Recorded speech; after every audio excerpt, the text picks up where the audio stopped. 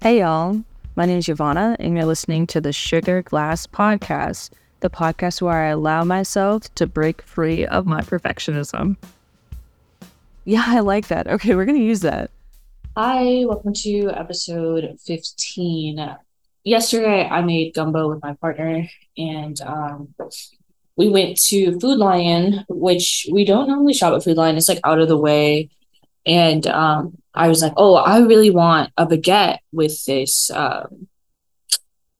gumbo. So I'm looking at I didn't rub my sun screen in all the way. I got like white patches. Um, I'm looking at the bread, and I'm like, that baguette don't look like a baguette. And my partner's like, come on, let's go. And I'm like, all right. So I pick up the baguette and I'm looking at it and I'm like, this don't look like a baguette. And the label says baguette. And I'm like, this ain't no baguette. So then I get it home and I cut it open and I'm like, this this is ciabatta. And I'm really irritated about that, especially because when I came home, I ran into my neighbor and their partner, and I was telling them that, we're making gumbo tonight.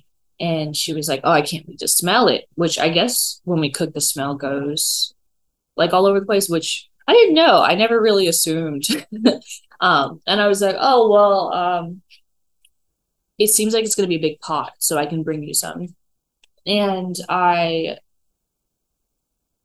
like told them, like, bring some bowls up to my back door and, I'll serve you, whatever. So finish cooking, they bring the bowls up, and I gave them two disclaimers. Number one, I started in too small of a pot. So when I just switched pots, I lost heat at a critical stage. And I did not like the firmness of my Trinity. And they were like, And I was like, number two, this baguette is ciabatta. This is not a baguette. And when I had said it to my partner, we were eating dinner, and he was like, okay, it's just bread. And I was like, it's not just bread.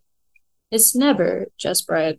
And I was thinking about like how I don't know, that just plays into like this idea of like it has to be perfect to be without explanation, which like I don't know. I feel like for other people, I'm always giving a disclaimer when I'm like handing them the food.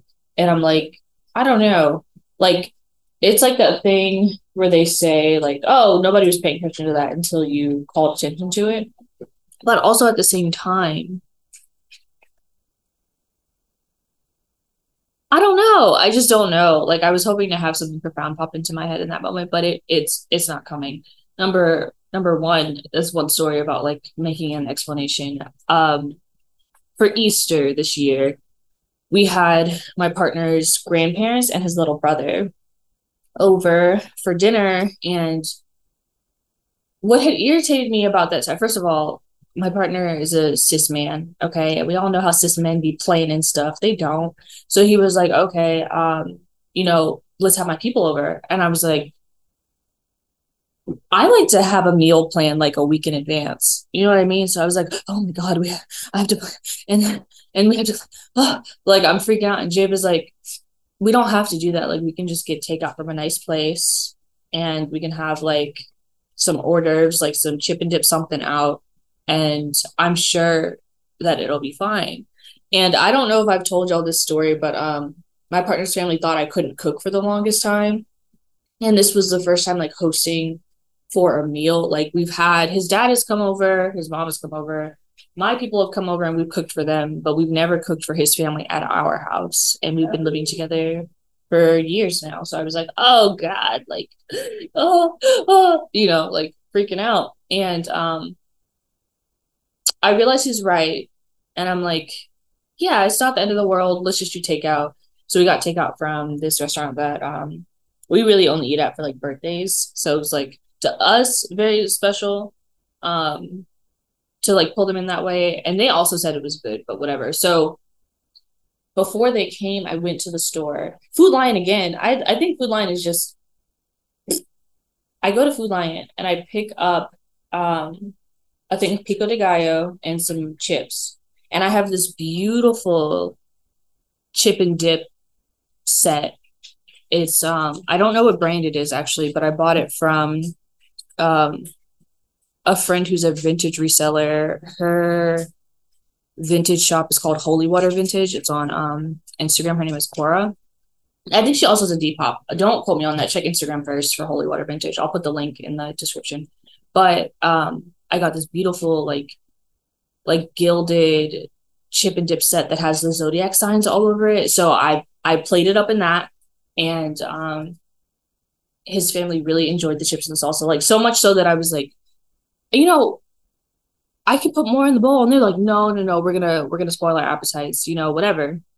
So my partner's family leaves that night, and we're like, we did it, like we successfully hosted, and to celebrate, we're like, I was like, I didn't try any of the chips and salsa, did you? And he was like, no. And I was like, okay, well, there's about half a tub left. Mind you, okay, so the pico de gallo that I bought was the one in the refrigerator section, because that's the one that I always get, but I normally get it from a different grocery store. I'm like, oh, okay, well, let's do this. We're sitting down. We both take a scoop of the pico de gallo, and both of us are like, ew.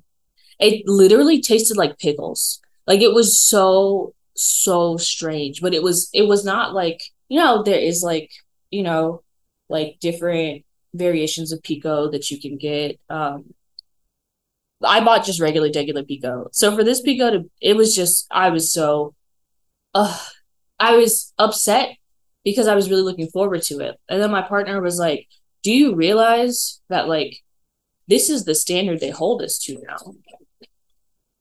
And that was the worst thing that has ever been said to me in my entire life. I was like, bro, they think we don't have any taste. And I just can't stop. That happened in Easter.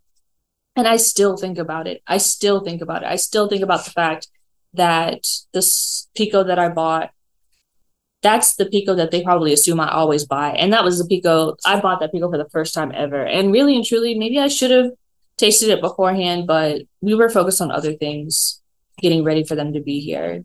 And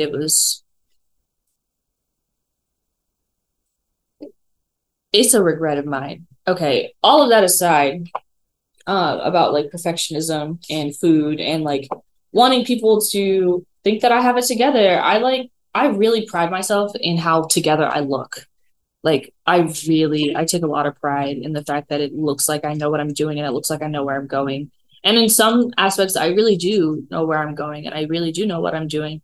But in other aspects, I don't. So the aspects where I feel like I do look it, and that like is my truth, that I know what's going on, I try to play up those aspects. And like food is one of those things that like I can play up and kind of distract people from the other messes in my life. So I just think about how like food, well, it's really fun for me, it's also like a way that I kind of get caught up in the idea of perfectionism. And I want to talk more about this, but that's actually not why I sat down. So I don't have like a full like thought process prepared for this. The reason why I sat down is because the other day, my friend was hanging out with their grandma, and they sent me a text message that I completely misunderstood. And I need to understand, I need to know if I'm alone in this. So they send me a picture of a TV, and hold on, let me open up the picture. I actually have no idea what this picture is of. I honestly couldn't tell you what that picture is of. I'm not even going to describe it. And earlier that day we were talking about cults, because we were talking about one of our favorite or past favorite social media influencers who we realized like had a cult following and was like using cult language in order to kind of like encourage her followers to spend money with her. And we've just been like unpacking that for like the last like year and a half, because we're like, oh snap, okay, which we talk about that another time, not today. So they text me, they said, full circle for the day, Jim Jones on the TV talking about the promised land. And I said, ... what does Jimothy know? And they said, I didn't realize how deep Jonestown was. Girl, he moved his people to Guyana. And I said, what? And they said, he had them people move to a whole other country when the media started coming around where he originally was in the States. And I said, what? All caps. They said, girl, like he moved all those people from the home country to a new country just to murder them. I don't know why I thought this occurred all on American soil. And I was like, I'm so confused. They said, bruh, Jim Jones took these people to Guyana. That is where the infamous Kool-Aid drinking took place. And I said, what are you talking about? A cult? They said, yes. Have you not heard of Jim Jones? And I said, I know who Jimothy is, but it's the rest that I'm unsure of. Then they said, okay, girl, there's this documentary on Hulu, but I need to rewatch it in the day. I only caught a snippet of it before I helped my grandma go to bed. And I learned all of what I just told you in 5 minutes. Okay, mind you, this whole time, I'm thinking that they're talking about Jim Jones, the rapper. I'm so confused. I'm like, what did Jim Jones do? Like I thought that he was just getting his hair cornrowed and balling left and right. You know what I'm saying? Like, I'm confused. And my friend, can you hear the dog running around? My friend texted me this at like 9 something. And then at midnight, they said, the wild thing is that there is more to learn. And then in the morning, I sent like a, oh no emoji. And they were like, I learned all of that in less than 5 minutes, which is more than I knew in my entire, Bubba, I need you to wait. We're talking about Jim Jones, which is more than I knew in my entire lifetime. And there's a whole documentary. And I said, oh wait, hold on. This is irrelevant. This is about something that happened to me that I don't want to talk about because it's a little rude. Let's see. Okay, fast forward.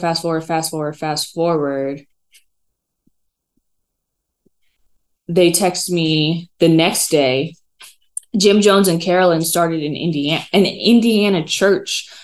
Owners with socialist work. Hold on. I think I read this all wrong. Jim Jones and Carolyn started in Indiana church owners, socialists working towards social justice issues. No, that sentence is just a little confusing. They had a ranch, a senior citizen home, a group home. Girl, they would have got me too if I had met them earlier in my life. I'm sorry. Carolyn was the mistress. Disregard her involvement in establishing this. Then I sent like a confused emoji and they were like, it's awful. Please watch it. I'm watching Honk for Jesus.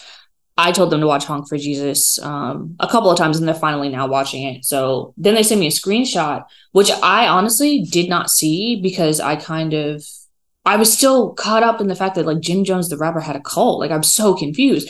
So if I looked at the screenshot, it would have made sense immediately that this was not about Jim Jones, but I was just, I was confused. I was like, and this is Jim Jones, the rapper with the fuzzy cornrows ballin'.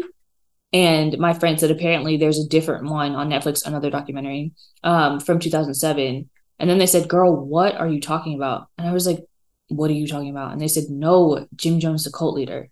And I was like, the whole time I thought you meant Jim Jones, the rapper. And then I sent a GIF of Jim Jones, like Jim Jones. That's why I was so confused. And then my friend said, the socialist pastor from Indiana that coerced almost 1,000 people to move to Guyana, South America, resulting in the death of almost 1,000 people. And then I said, so not the rapper. And then they said, I didn't even know Jim Jones was a rapper. And I said, we stay fly, no lie, and you know this. That's him. And then they were like, oh, okay, I know now. So this whole time, I thought that they were talking about Jim Jones, the rapper. Okay, so what I want to do now is Google Jim Jones, and I want to see what Google thinks. And then from there, I want to learn about this cult with you. So Jim Jones. Okay, well, the rapper's not the first Jim Jones that pops up. So let's head to good old Wikipedia. Am I just dumb? Or am I just so entrenched in my own culture that it made it almost impossible to consider that someone with a similar name could even exist? Also, let me just go ahead and say, I don't particularly care for Jim Jones, like the rapper. I watched, was it Jim and Chrissy? When I was very much into those kinds of reality TV shows, but honestly, none of it I remember. And I do not keep up with his music too much. Like, I know that his social media presence is pretty funny, and I'll indulge in that from time to time. But other than that, I'm not a stan for Jim Jones. That's also why it was so easy for me to believe that Jim Jones may have had a cult. Okay, James Warren Jones, May 13th. What's that, y'all? May 13th, Taurus. May 13th, 1931, and then he died November 18th, 1978. Better known as Jim Jones, was an American preacher who led the People's Temple between 1955 and 1978. In what he termed revolutionary suicide, a term he took from the novel by the same name by Huey P. Newton. Jones and this is already a lot. Well, how many sentences is this? 2. Jones and the members of his inner I accidentally scrolled. Jones and the members of his inner circle planned and orchestrated a mass murder-suicide in his remote jungle commune at Jonestown, Guyana on November. Oh, Jim Jones. Oh. Okay. Jones. Oh, we are learning today. Jones and the events that occurred at Jonestown have been a defining influence on the society's perception of cults. As a child, I actually don't care. Let's just get into the People's Temple. The People's Temple logo is kind of cute. You know what? Never mind. Okay, the People's Temple of the Disciples of Christ, originally known as the People's Temple Full Gospel Church and commonly shortened to the People's Temple, was an American new religious organization which existed between 1954 and 1978 and was affiliated with the Christian Church, in parentheses, Disciples of Christ, founded by Jim Jones in Indianapolis, Indiana. The People's Temple spread the message that combined elements of Christianity with communist and socialist ideology, with an emphasis on racial equity. My friend told me, so one of my friends is Indigenous, and we were shopping the other day in the Walmart, and I think I might have told you that I have a few friends that have asked me to help them decorate their homes, like on some, interior designer stuff. Today I'm really excited. I have an appointment with one of my friends for the biggest project I've ever worked on. And I'll tell you more about it later, actually. Let me just focus on this. But there was a brand of kitchenware called Oneida, and they were telling me that Oneida, if they were thinking correctly, had Indigenous roots and also was like very heavy on like anti-racist justice. So I want to look into that later, but that just sparked that in my head. Where was I? With an emphasis on racial equality. After Jones moved the group to California in the 1960s and established several locations throughout the state, including its headquarters in San Francisco, the temple forged ties with many left-wing political figures and has claimed to have 20,000 members, though 3,000 to 5,000 is more likely. The temple is best known for the suicide. The incident at Jonestown resulted in the greatest single loss of American civilian life in a deliberate act prior to 9/11.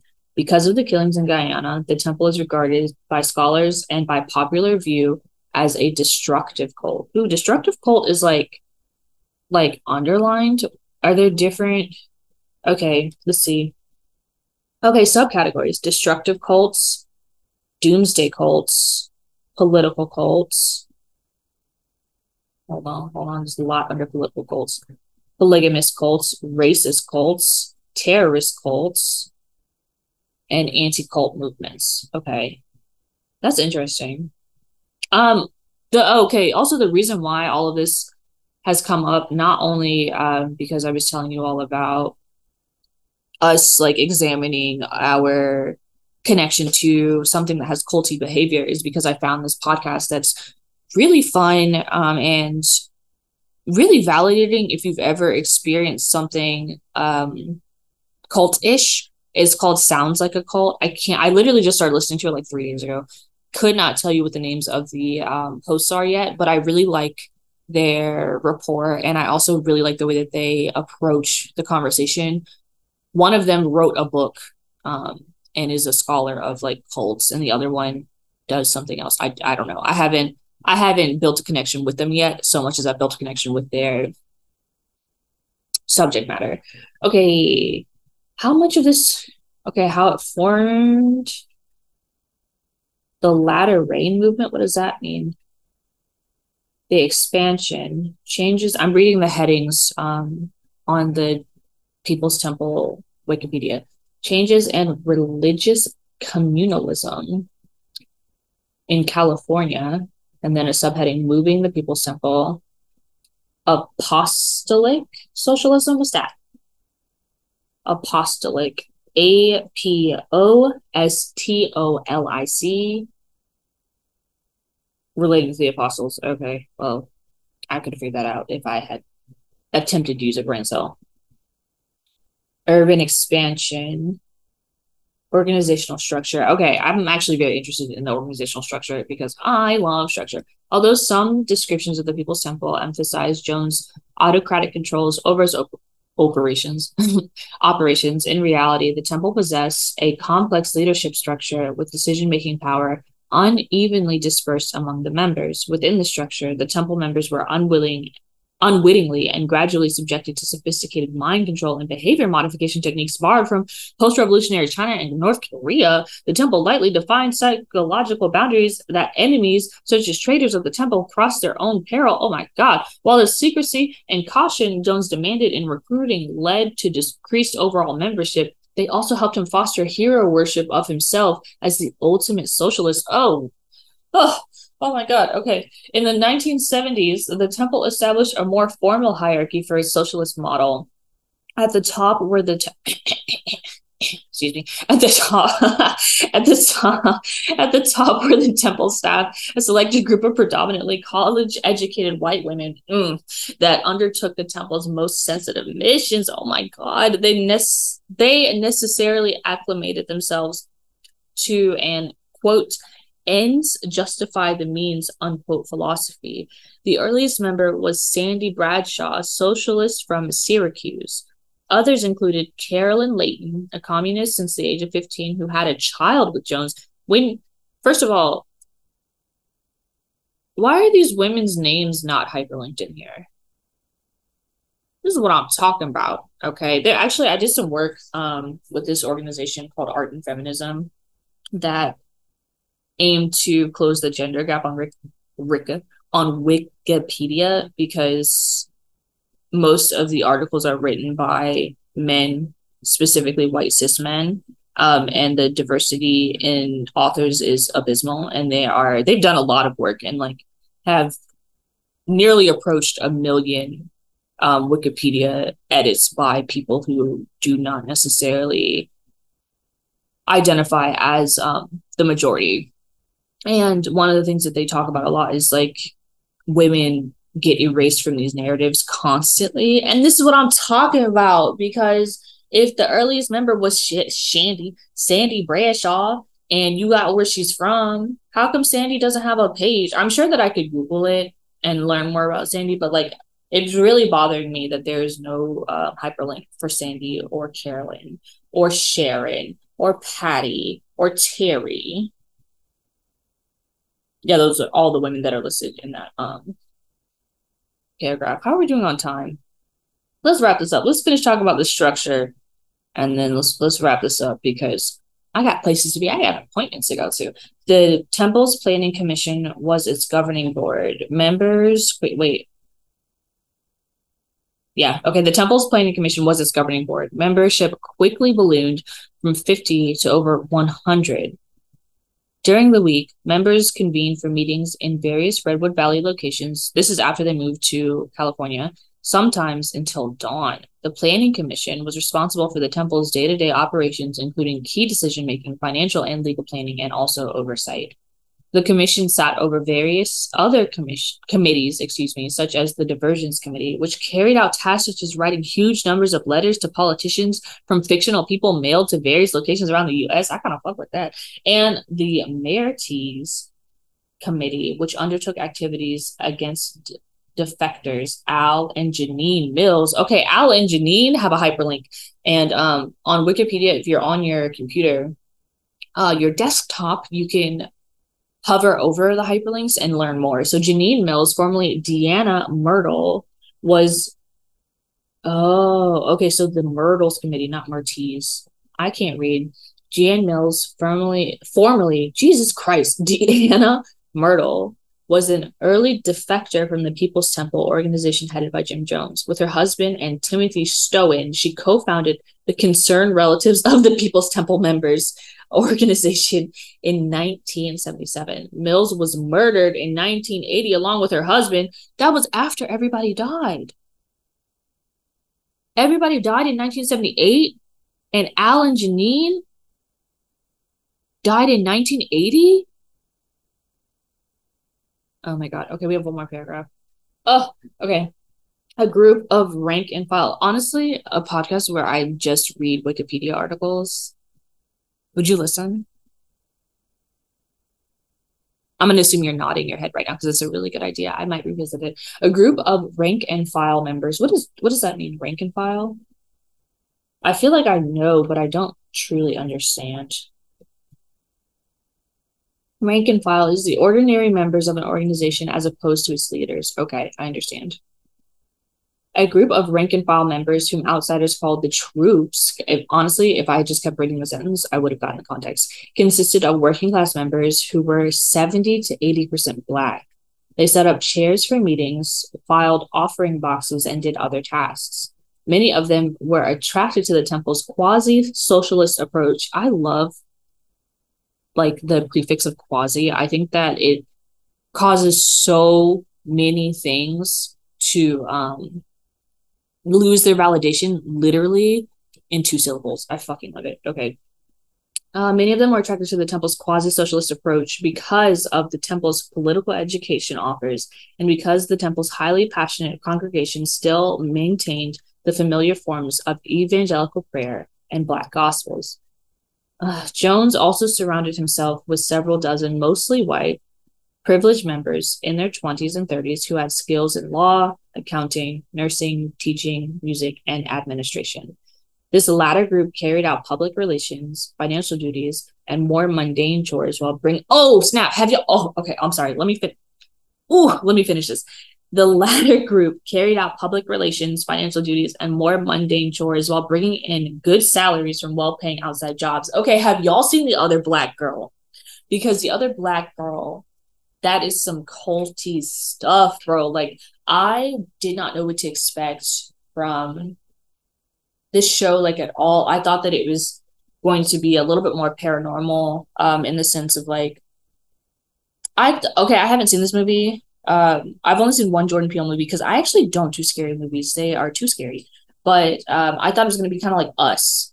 And I used to want to work in book publishing and magazine publishing really, really badly. That's actually like why I chose the major that I chose. And part of the reason why I decided to take a break from my bachelor's is because the magazine that I wanted to work for really badly, which is Nylon, which is under the Condé Nast umbrella, stopped doing print. Like, I think I had like a semester and a half worth of work to do, and they stopped doing print. And I like that and a bunch of other things. I lost my mind. So I love shows about magazines, like the behind the scenes, and I love movies and shows about like just publishing books and magazines, like very, very, very much so. I love Younger, so fun, so good. I love Hilary Duff. I love Sutton Foster. I have a really big crush on Sutton Foster. She's such a baddie.